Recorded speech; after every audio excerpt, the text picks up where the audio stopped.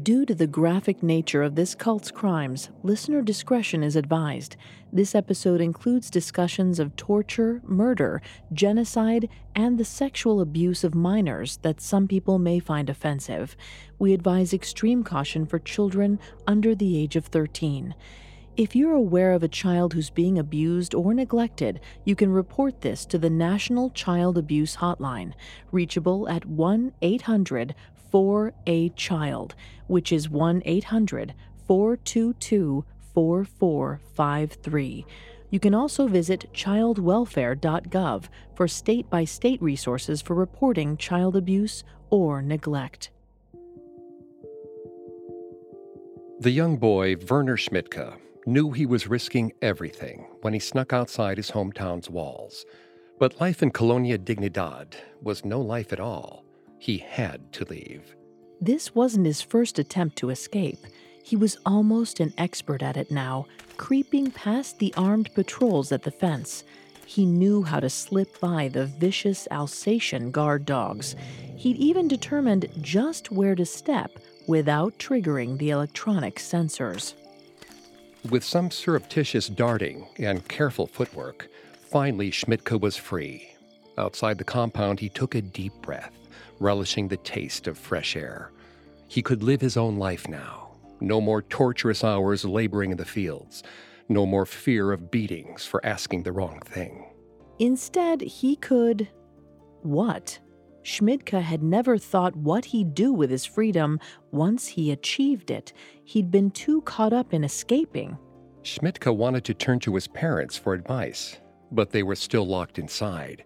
He didn't know what to do without them. With a heavy heart and leaden steps, the boy turned back. Over the course of his childhood, he escaped from Colonia Dignidad 5 times, and 5 times he willingly returned.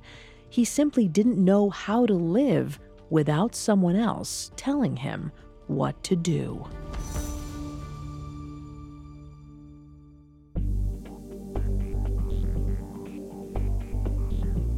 Hi, I'm Greg Polson. And I'm Vanessa Richardson. And this is Cults, a Parcast original.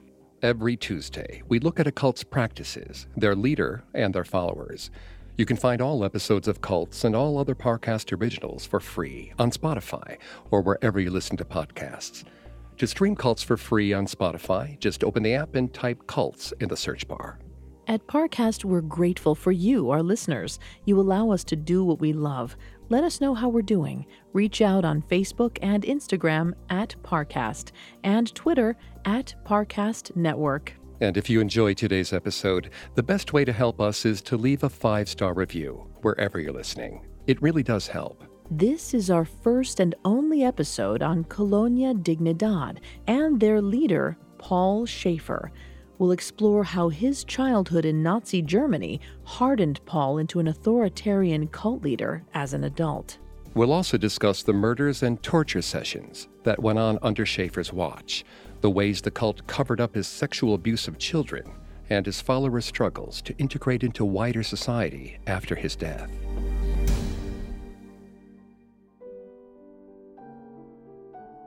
Paul Schäfer, the founder of Colonia Dignidad, was born in 1921 into a deeply authoritarian society in Siegburg, Germany. On January 30th, 1933, when Schäfer was only 11, Adolf Hitler was appointed Chancellor of Germany. He quickly organized propaganda campaigns to make his people more nationalistic and, therefore, more compliant. 3 years later, in 1936, the Nazi Party banned groups like the Boy Scouts and replaced them with the Hitler Youth, a government-run program to instill children with authoritarian, anti-Semitic ideology.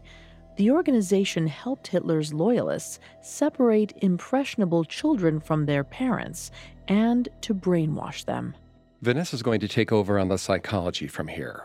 Please note, Vanessa is not a licensed psychologist or psychiatrist, but she has done a lot of research for this show. Thanks, Greg.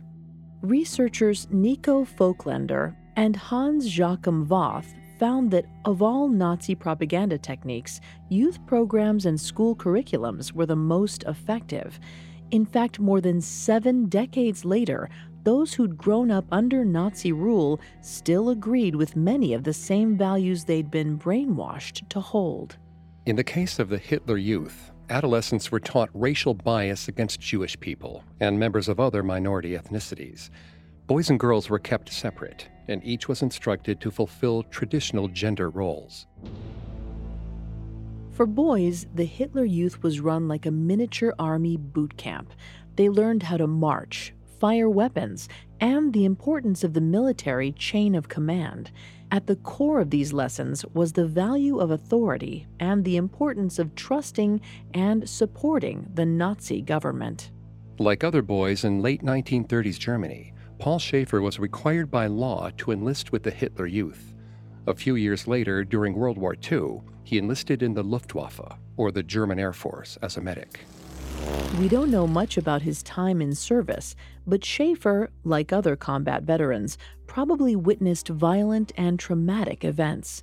The UK's Mental Health Foundation noted that in the long term, people can respond to trauma very differently, but numbing one's emotions is common. This means that survivors may later struggle to empathize with others or respond appropriately to others' emotions because their own feelings have been dampened. But Schäfer didn't see himself as traumatized.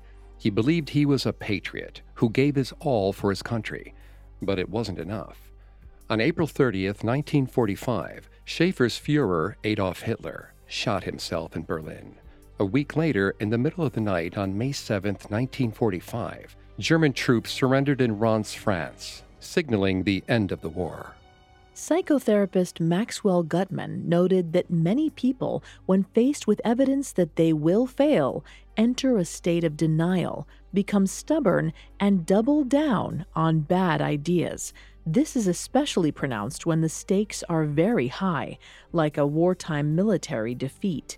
Some individuals, after suffering a catastrophic loss, will paradoxically react by becoming even more certain their ideology is correct. So after his beloved country lost the war, Schäfer became even more fervently anti-Semitic and authoritarian. After a lifetime of Nazi indoctrination, the German surrender felt like a personal blow, one that sent him reeling. To make matters worse, Germany was quickly becoming an unsafe place for people like Schäfer. As Allied forces became aware of the horrors of the Holocaust, they began arresting Nazi officers, charging them with war crimes, and executing the guilty. In 1945, 24-year-old Schäfer was terrified of arrest. Though he wasn't actually high-profile enough to be a target for Nazi hunters, he wasn't willing to take the chance. So if anyone asked him what he'd done during the war, he claimed that he was a traveling Lutheran pastor. To sell this story, Schäfer roamed the country from 1945 to 1961, preaching his own brand of Christianity mingled with German nationalism. He was so effective at pretending to be a pastor, he began to gather real followers. They believed he was a holy man of God. They accompanied him from town to town, helping to spread his message. His lies worked, in part, because he made for such a striking figure. It's hard to say when, but at some point in his early years, Schäfer lost his right eye in an accident involving a fork and replaced it with a glass prosthetic. Once he adopted his clergy persona, Schäfer found that his glass eye only enhanced his mysterious, mystical appearance. Schäfer's religious teachings were based on the Nazi principles he'd learned as a child.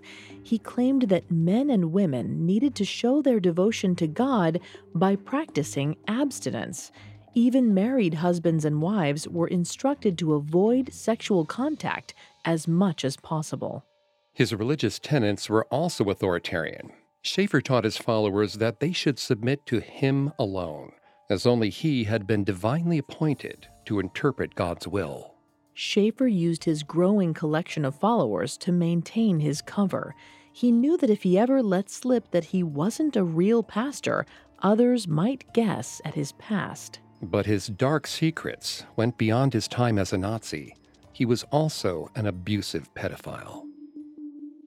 Psychologists Lisa J. Cohen and Igor I. Gallagher noted that not all pedophiles act on their inappropriate attraction. In essence, a pedophile will typically only molest a child if they believe they won't get caught and are also able to overcome feelings of guilt that would ordinarily dissuade them from harming their victim. Schäfer didn't need to worry about guilt or empathy, thanks to the emotionally numbing effects of warfare and the Nazi programs which had taught him to dehumanize others. As for a fear of getting caught, he'd already managed to evade Nazi hunters for over a decade. By comparison, it seemed almost too easy to get away with sexual predation. It's unknown how often Schäfer acted on his pedophilia during his time as a wandering pastor, but eventually he settled down and founded an orphanage near Bonn, the then capital of West Germany. Ostensibly, he did this to maintain his ruse. Devout Christian clergymen were always looking for opportunities to care for the less fortunate and serve the community. But Schäfer's motives were more sinister than that. The orphanage gave him ample opportunity to be alone with young children. These children with no living parents or other guardians were utterly vulnerable, the perfect victims. Writer and former private detective Charles Montaldo noted that active child molesters are statistically more likely to find jobs as teachers, coaches, clergy members, or in other professions that offer regular contact with potential underage victims. Sexual predators then have more opportunities for unsupervised interaction and grooming in the workplace. Except Schäfer's targets weren't quite as compliant as he'd originally assumed. It is not entirely clear how word got out, but by 1959, German authorities started scrutinizing Schäfer for allegations of child sexual abuse. When Schäfer learned that he was the subject of a child molestation investigation, he panicked. Ironically, he wasn't concerned about officials uncovering his sexual abuses. Instead, he worried German police would learn of his Nazi connections. Schäfer wasn't willing to face the music. Instead, he fled the country. He and a group of about 70 followers, including both orphans and adults, found a new home in the remote Chilean village of Colonia Dignidad, near the town of Parral. Up next, Schäfer's authoritarianism and sexual abuse worsen as he becomes the unquestioned leader of a cult. Now back to the story.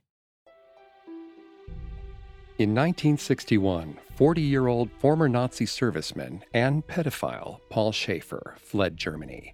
He traveled to South America with around 300 followers, most of whom believed his cover story, that he was a Lutheran pastor. To fund the overseas journey, Schäfer ordered his most devoted people to sell their homes and lands. One couple, Helmut and Emmy Schafrick, donated the equivalent of $22,500 under assurances that the relocation was merely temporary. With the cash, Schäfer purchased about 70 square miles of land, roughly 225 miles south of Santiago, Chile. He then built a small village, surrounded by forests and mountainous terrain. He modeled his new town, dubbed Colonia Dignidad, on the bucolic German countryside he remembered from his youth. The Colonia was just one of many German settlements in South America after World War II. Many Latin American rulers were, like Adolf Hitler, authoritarians. They sympathized with Nazi leadership. When Allied forces began arresting and trying former Axis officials, many South American nations provided a safe haven for war criminals. Colonia Dignidad was no exception. According to the Mirror's Emma Pietra, the compound even briefly hosted notorious Nazi torturer Josef Mengele as he fled arrest. Schäfer boldly collaborated with former Nazis because he felt protected by his fake identity as a Lutheran pastor.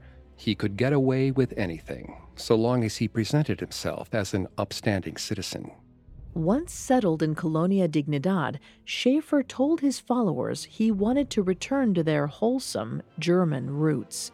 They'd live a utopian, agrarian existence, rejecting technology and farming the land with traditional tools.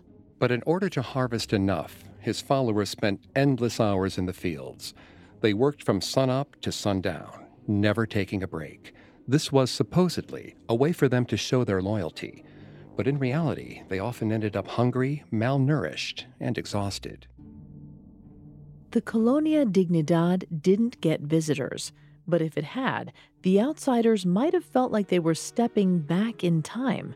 Followers wore turn-of-the-century Bavarian clothing. There were no cars or signs of modern technology, except for the guards at the wall, who always toted large guns. All of the men lived together in one hall, while the women lived in another. Kids were kept separate from their parents in the children's house. Schäfer also increased the number of kids in the Colonia by opening a school outside the compound's walls for underprivileged local children.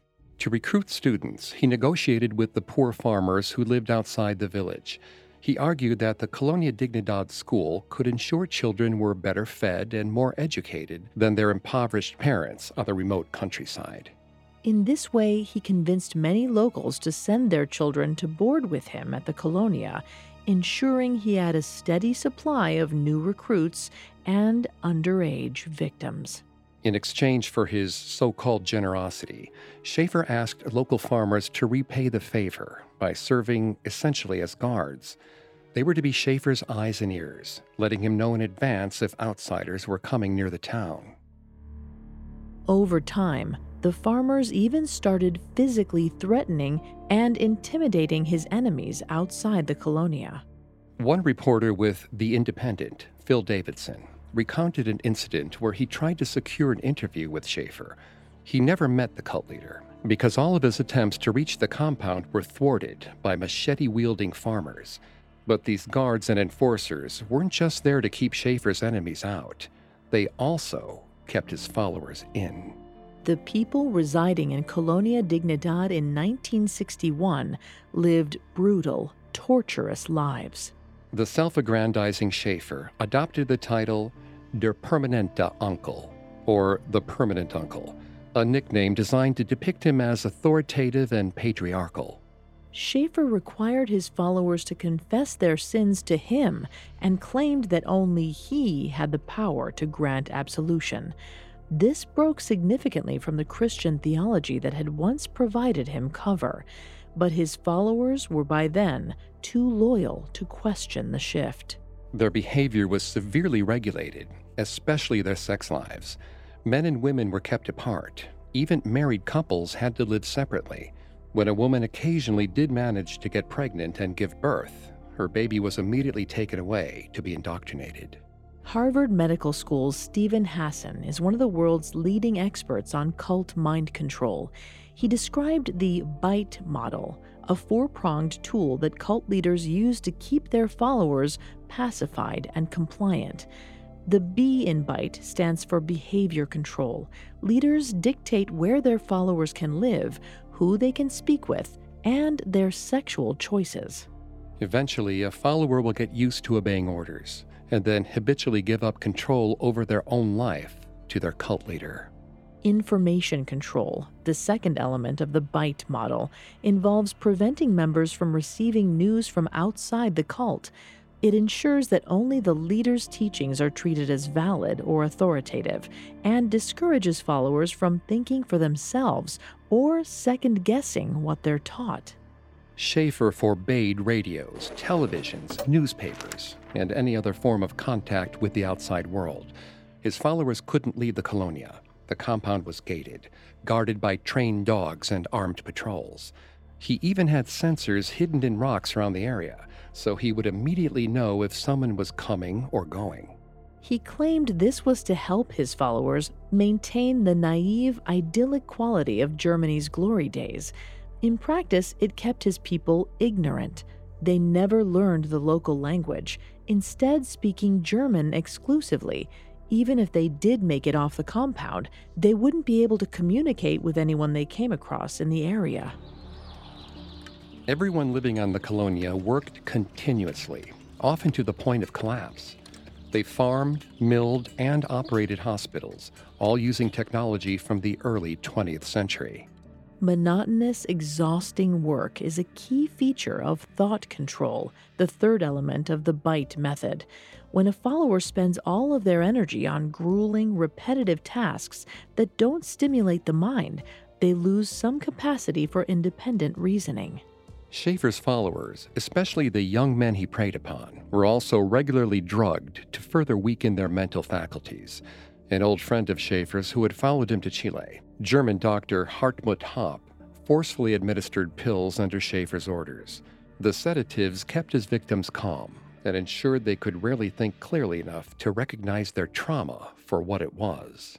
The final bite technique, emotional control, involves the leader's attempts to manage the feelings of his followers. Hassan wrote that cult enforcers use shame, exhausting work, and drugs to undermine people's emotions. In this way, brainwashed followers depend on their leaders even to tell them how they're feeling, and they're more likely to ignore red flags that would otherwise trigger anxiety or fear. Worst of all, Schäfer began to openly act on his pedophilic impulses. His people were so utterly brainwashed, he didn't even try to hide the fact that he was sexually assaulting young children on a regular basis. Reporter Phil Davison explained children and their parents were taught that it was an honor for a child to be chosen to share the bed of their supreme leader. Much of what we know about the sexual abuses at Colonia Dignidad comes from survivors' testimony. One former member was Werner Schmidtke, whose parents followed Schäfer from Germany to Chile in 1962. Schmidtke was only 2 when his family left his homeland. Schäfer's lieutenants separated the toddler from his mother during the sea voyage, before they even arrived in Chile. The segregation continued at Colonia Dignidad, where Schmidtke lived in the Kinderhaus, or the children's house. The only adult who lived at the Kinderhaus was Schäfer. Schmidtke remembered the first time he was summoned to Schäfer's quarters when he was 7 or 8. Schmidtke explained, "He sat me down on his bed and started to stroke me and ask me questions, to talk the way a father talks to his child, and I had no parents anymore. I have never forgotten it. That is when the abuse and the rape started." Schmidtke knew that the other adults didn't care about what was happening to him. He even suspected that some people approved of the sexual assault and saw Schmidtke as lucky to have captured Schäfer's attention. When no one within the cult would help, Schmidtke resolved to escape. But 5 attempts all ended in failure. He was too young and too unfamiliar with the wider world to know what to do outside the Colonia's fence. He always turned himself back in. His story of failed escape and cult conditioning mirrored that of Dr. Hartmut Hopp.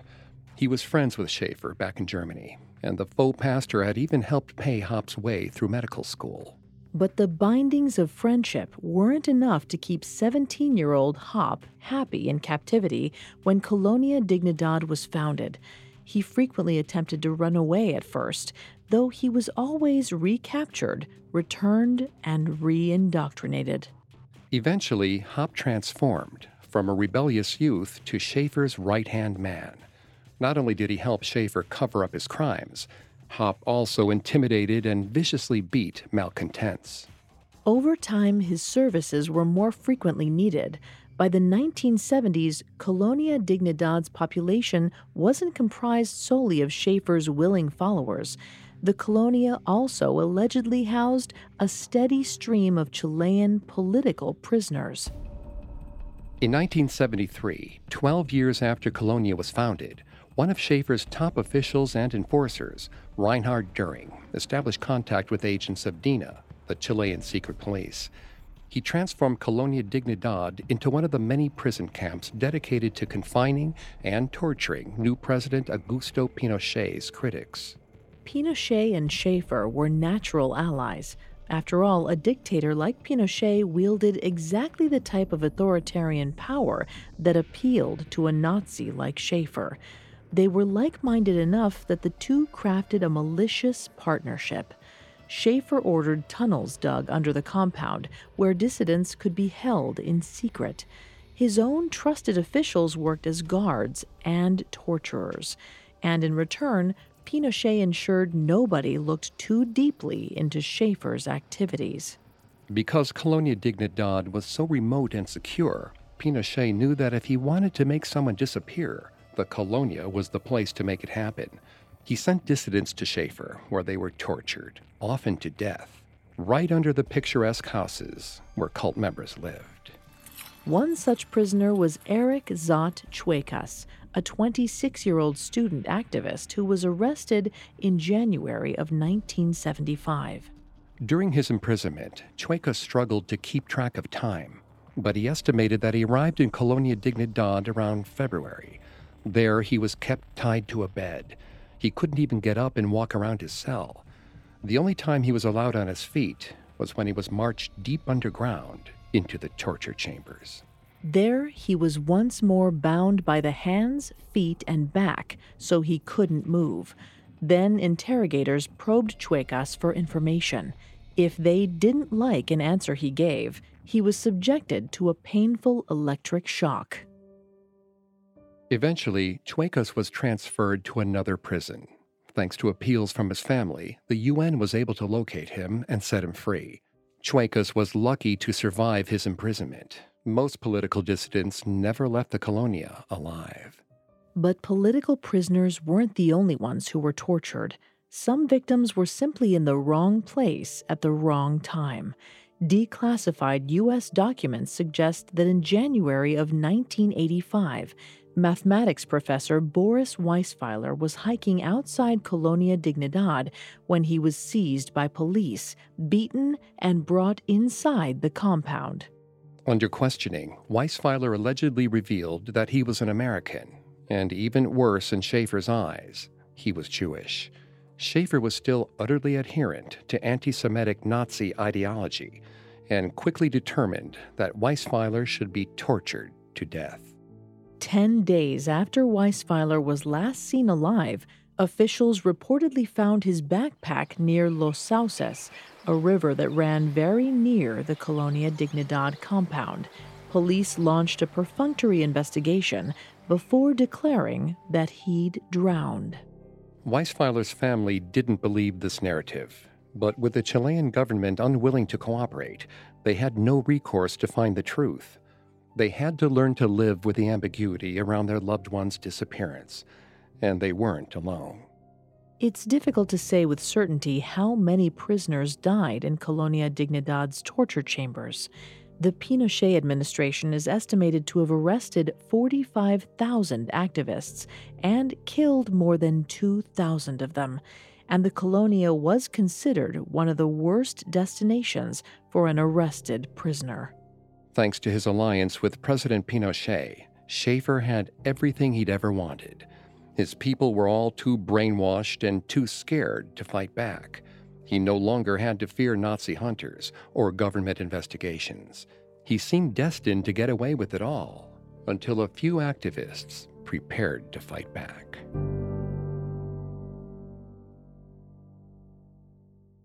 Next, we'll discuss how Schäfer was finally brought down, and we'll look at what happened to the cult members when they tried to build new lives without their leader. Now back to the story. After Colonia Dignidad was founded in 1961, former Nazi Paul Schäfer ruled the community with an iron fist. He forced his adult followers to work themselves to exhaustion, while he openly sexually abused their sons. He imprisoned and tortured political dissidents, and both the locals and Chilean government officials were happy to protect him. But Schäfer had few allies outside of Chile, and world leaders were growing suspicious. In April of 1986, American Ambassador Harry G. Barnes, Jr. received a memorandum about Colonia Dignidad. An anonymous informant who claimed to be a member of Pinochet's police listed several instances of torture and human rights abuses Schäfer carried out at the Chilean government's orders. The source claimed they were present for the capture of Boris Weisfeiler, an American hiker who'd gone missing the year before, and that they'd willingly handed over the prisoner to be held hostage in the cult. The source continued. Later on, we found that this person, after being savagely interrogated, was made to kneel on the ground and was murdered with a shot to the nape of his neck. This execution was carried out solely by the Germans, who took advantage of the absence of Chilean authorities. Ambassador Barnes was never able to verify the claims made by the memorandum, but he was shaken by what he'd learned and resolved to find out more about Schäfer's killer cult. Then, in 1988, 2 escaped former members resurfaced in Bonn, West Germany. George and Lottie Packmore testified to Parliament that the people of Colonia Dignidad were being held captive against their will. Lottie tearfully described one of her attempted escapes and her recapture by Schäfer's right-hand man, Hartmut Hopp. As he returned her to the compound, Hopp threatened, "Another peep out of you and you'll get an injection to keep you quiet." The Packmores also reported on Schäfer's sexual abuse of children. By the late 1990s, Schäfer was once again the subject of a molestation investigation. In 1996, Schäfer faced arrest and prosecution for his predation. And just as he'd done in Germany, 75-year-old Paul Schäfer fled. In his absence, his trusted lieutenant stepped in to run Colonia Dignidad. Reinhard Düring, his top liaison to the Chilean secret police, and Hartmut Hopp continued Schäfer's Nazi reign of terror. That is, until 1998, when President Augusto Pinochet was arrested for terrorism and genocide charges while traveling through the UK. Initially, the Chilean government called for Pinochet's release, but by 2000, Santiago courts reversed course and likewise charged Pinochet for his crimes. Without the president to protect the cult, their actions finally started to catch up with them. Raids of Chilean government buildings turned up evidence of secret internment camps for political dissidents, including Colonia Dignidad. Armed with this information, Chilean and German officials called for Schäfer's arrest. In 2005, investigators learned that he was staying in a safe house in Las Acacias, Argentina, about 40 kilometers outside of Buenos Aires, and sent a team of armed guards to arrest him. Argentinian authorities, in riot gear, burst through the door with a battering ram. Inside, they found 83-year-old Schäfer.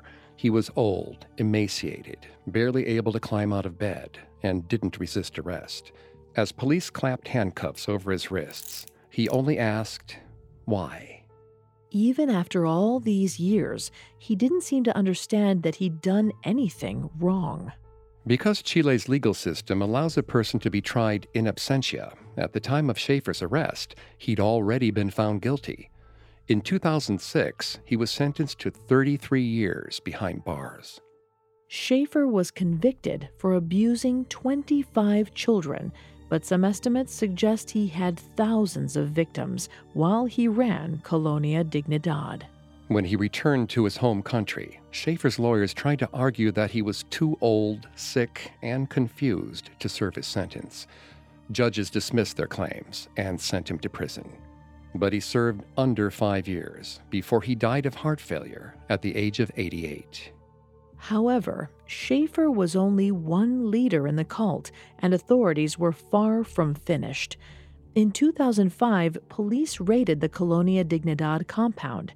They found massive weapons caches that dated back to the Pinochet regime.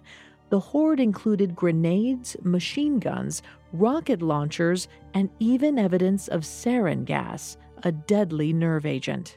A subsequent raid in 2008 uncovered more evidence of the cult's crimes. Mass graves were unearthed outside of the colonia's walls. Investigators also dug up buried cars. They were able to link the license plate numbers to unsolved missing persons cases. Most of the colonia's victims were opponents of Pinochet. But even with the wealth of evidence against him, the Chilean government struggled to prosecute Schäfer's collaborators. His top enforcers, Hartmut Hopp and Reinhard Düring, fled to Germany, evading arrest. When authorities tried to strike an extradition agreement, they were unable to work out a deal. The German police argued that Chilean officials weren't able to provide enough evidence to justify extradition, especially because Hopp and Düring, like Schäfer, were already tried in absentia and found guilty. And even if justified, Germany's policy has for a long time been that it does not extradite its own citizens, period. Germany's stance drew criticism from its citizens, who interpreted the refusal to cooperate as protecting and enabling former Nazi war criminals, but German officials held firm. As of 2012, Hopp and several other Colonia Dignidad members lived in Krefeld, Germany. They attended the same church, which preached a segregationalist, authoritarian version of Christianity that bore a striking similarity to that taught by Schäfer. The church's pastor has consistently emphasized in interviews that he is not interested in perpetuating Colonia Dignidad's violence, but he will welcome all former followers with open arms. In early 2019, a group of Colonia Dignidad survivors, including sexual abuse victim Werner Schmidtke, filed a petition to reopen proceedings to extradite Hopp and Düring. They even offered to testify on their first-hand experiences with abuse. German prosecutors have reportedly dropped the case due to a lack of evidence, but the German government is promising compensation to survivors. Although Düring, Hopp, and various other leaders seemed to escape justice, at least they were no longer running Colonia Dignidad. In their absence, with no new leaders stepping in to fill the power vacuum, the prisoners were finally free. Well, at least on the surface. Many survivors were still trapped in emotional cages. By the early 2000s, roughly 2/3 of the population of Colonia Dignidad was aged 65 or older. Many of Schäfer's former followers had spent their entire adult lives in the cult and knew nothing of the world outside. After decades of authoritarian rule, living their lives in small rooms, working the fields, and listening to Schäfer's teachings, his old followers didn't know how to function on their own. The modern world felt utterly alien, so they decided to remain on the compound. The challenges of reintegrating into society after a lifetime of isolation can be hard to predict. The situation is too unique to run many studies, but psychologist Nick Canas examined astronauts who returned home after extended periods in space and found that even these homecomings can trigger depression and intense stress. In other words, people like the lifelong Colonia Dignidad members can struggle to find their place in the wider world, which seemingly functioned so well and for so long without them in it. Psychologist Joe Graffam noted similar issues among incarcerated prisoners who returned to society at the end of their sentences. He found that when people become used to the routine and structure that comes from a highly controlled and regulated environment, they can grow anxious at the idea of once more having agency over their own lives. The thought of freedom becomes itself a source of stress and even panic. For some individuals, it actually felt more comforting and more liberating to stay at the site of their old confinement. Although Colonia Dignidad was the site of great trauma, its familiarity was still somehow comforting to many survivors. Film director Florian Gallenberger noted the incongruity when he toured the facilities to research a movie about the cult's history. He said, "They told us what Schäfer did, and it was very painful to hear. I asked what happened to the furniture.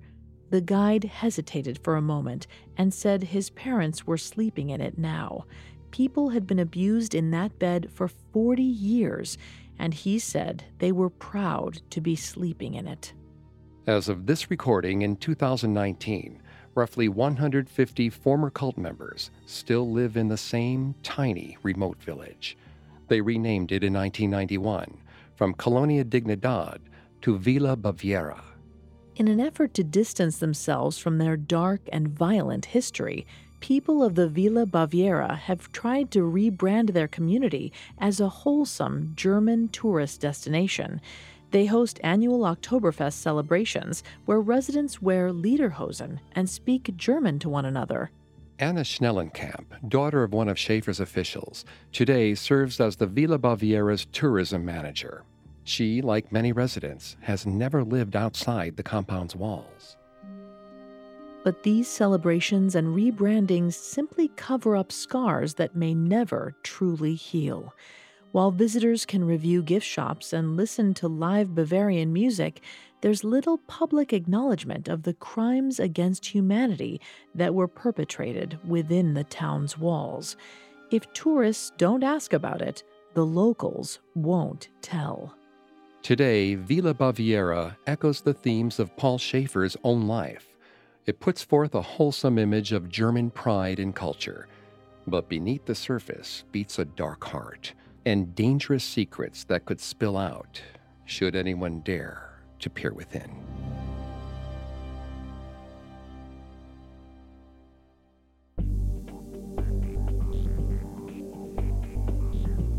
Thanks again for tuning in to Cults. We'll be back with another episode next Tuesday. For more information on Paul Schäfer and Colonia Dignidad, among the many sources we used, we found the reporting of Phil Davidson for The Independent and Alex Hannaford for Telegraph extremely helpful to our research. You can find all episodes of Cults and all other Parcast originals for free on Spotify. Not only does Spotify already have all of your favorite music, but now Spotify is making it easy for you to enjoy all of your favorite Parcast originals, like Cults, for free from your phone, desktop, or smart speaker. To stream Cults on Spotify, just open the app and type Cults in the search bar. And don't forget to follow us on Facebook and Instagram at Parcast and Twitter at Parcast Network. We'll see you next time. Cults was created by Max Cutler and is a Parcast Studios original. Executive producers include Max and Ron Cutler. Sound design by Michael Langsner, with production assistance by Ron Shapiro and Carly Madden. This episode of Cults was written by Angela Jorgensen, with writing assistance by Drew Cole, and stars Greg Polson and Vanessa Richardson.